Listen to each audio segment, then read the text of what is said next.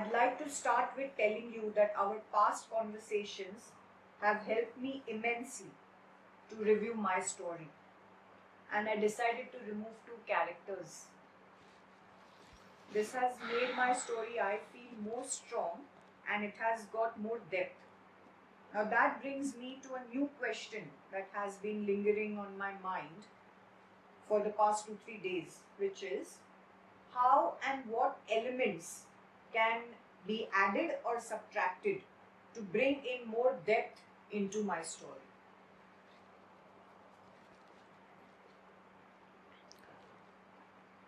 By elements means anything can happen as long as it is just driving the story in the right direction. You're not thinking from terms of like plot point or anything. No, I'm saying elements as in characters or props. Okay. Mainly characters. Okay. Props would be my other question, but in this mainly characters. See, the way to look at it is that this is what I do, so it's not a kind of universal theory or something that I can boast of. But the way to look at it is that keep asking why this story is being written or told. The story is about one person's journey, and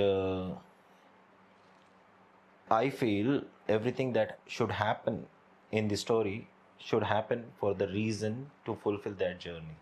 Even if initially it may look like it is driving the hero in an opposite direction, it should all culminate towards one purpose, that is hero reaching the goal. Now, with that thought in mind, if there is anything that is not serving that purpose, should be taken out. Be it a character, be it a situation, be it an object, it should be removed from the story, because that is not the part of the story that is being told. Now, why and how should we decide if a character needs to be added? Is because this is basically a dialogue between a writer and an audience, right? Now, imagine that you have a concept, for example, a black cat. You are superstitious as a person, and you're superstitious that if a black cat crosses the path, something untoward will happen to you. Now, you're sitting with a friend who is not inclined towards superstition. Now, how do you talk? You talk in a way to rationalize why you believe it is true. Right? You don't fight with your friend for a reason that, how can you possibly question my belief system? You explain your belief system, and in that way, you give every account of all the factors that has influenced your belief system. Right? Storytelling is just like that. I mean, a dialogue between friends. It's between a writer and an audience. You are convinced with the story. Now, if you are telling a story, you want the audience also to believe, and you should give every justification for the audience to see it from your point of view. Okay, now they say it's a craft, but it has originated from the art. That in every horror film, you will see that there is an expert who gets killed. Okay, there's an expert who is very confident that he can take care of the monster or a ghost. He somehow is looped into the story. He gets involved, and he's one of the guys who get killed. Why does this happen?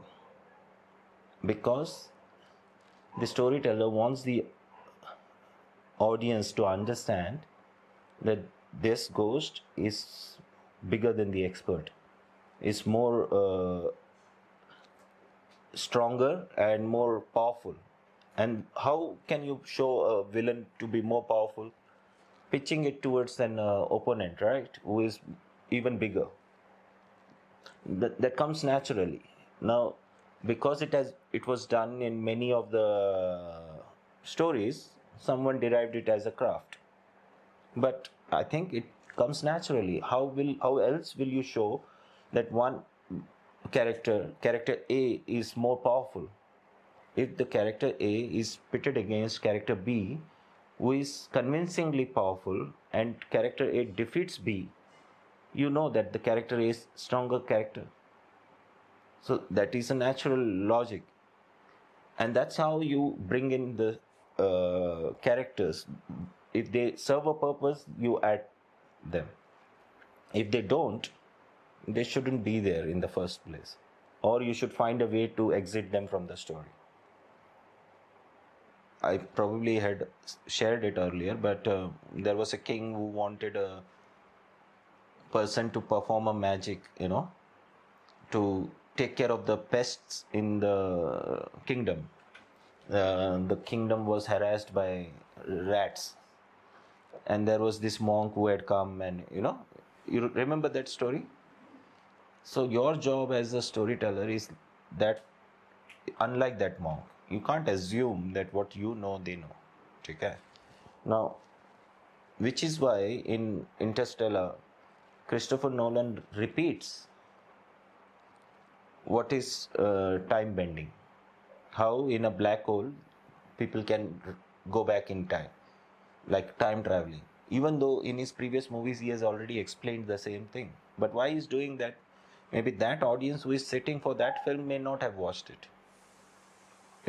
So your job is to convey everything. Now, even if you are using a drug in the story, you have to explain it to the audience in a very creative way. What is the implication of that drug? No, you can't assume that the moment I say LSD, people know everything.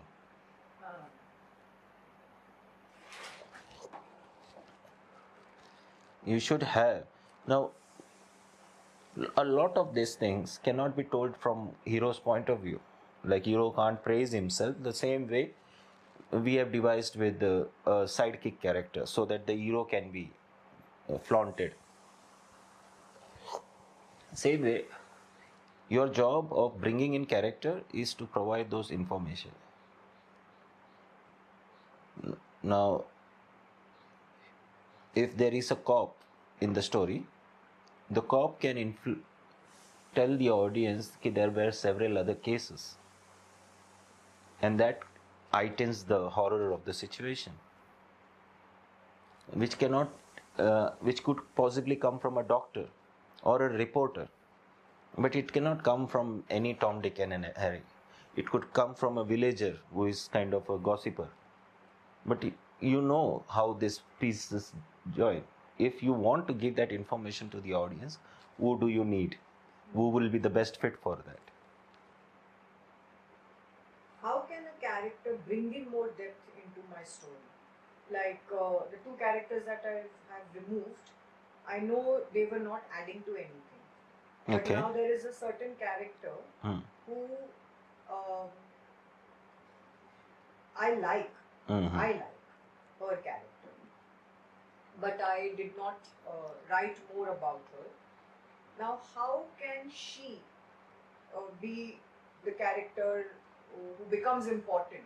Now, like, because you said, my instinct, and I have to think. So my question would be that I like her and I would want to enhance her character because I know she can bring in the depth to the story. Okay. But I'm a little not sure or unsure about how to develop her. Okay. So I keep saying that a writer has to have too many people inside his head, and this comes in handy in situations like this. Like you are a friend to the audience because that's how you should see things when you are telling a story. But when you are building that story, you might have to change the position, change the characters, your as well as the audience. Now treat the audience as a parent, and you are bringing in a college friend, male female doesn't matter, you are bringing in. So how do you introduce your friends to your parents? What would you normally do?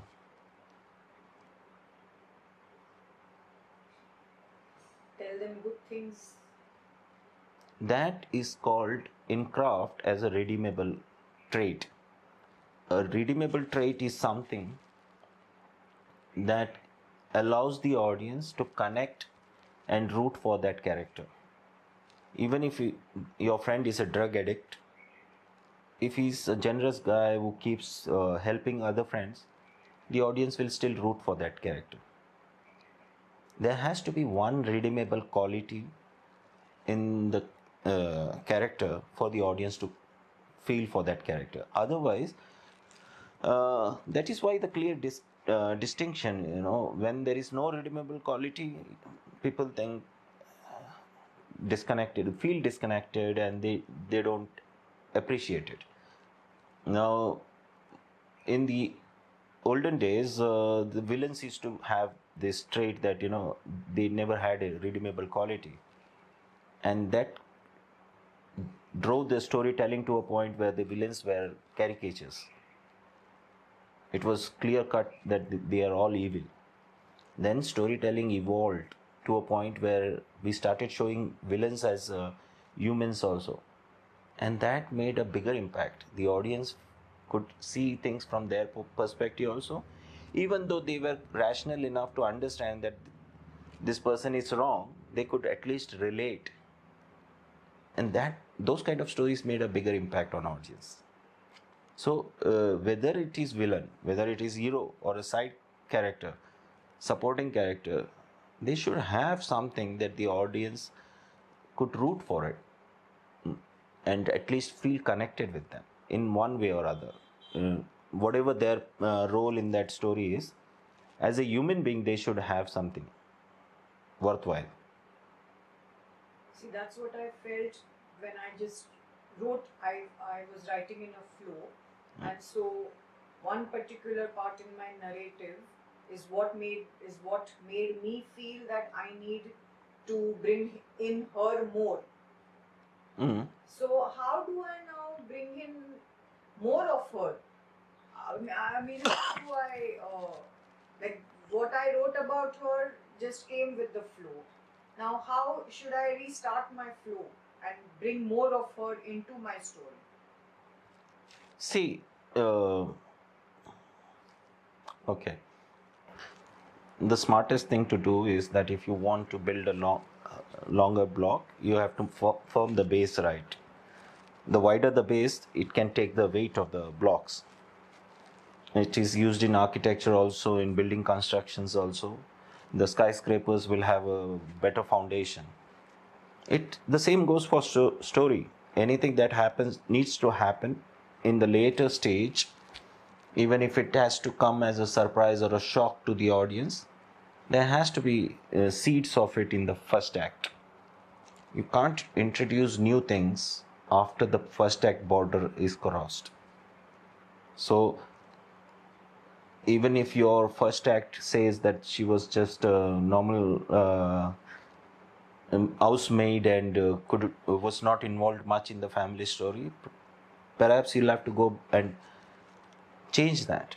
Perhaps you'll have to transform that maid character into a way that her word is a command. It's probably one thing that the family would never go against. It's like she has taken a position of authority in this family. Anyways, your family is kind of a lovable characters who don't have any malice in their heart.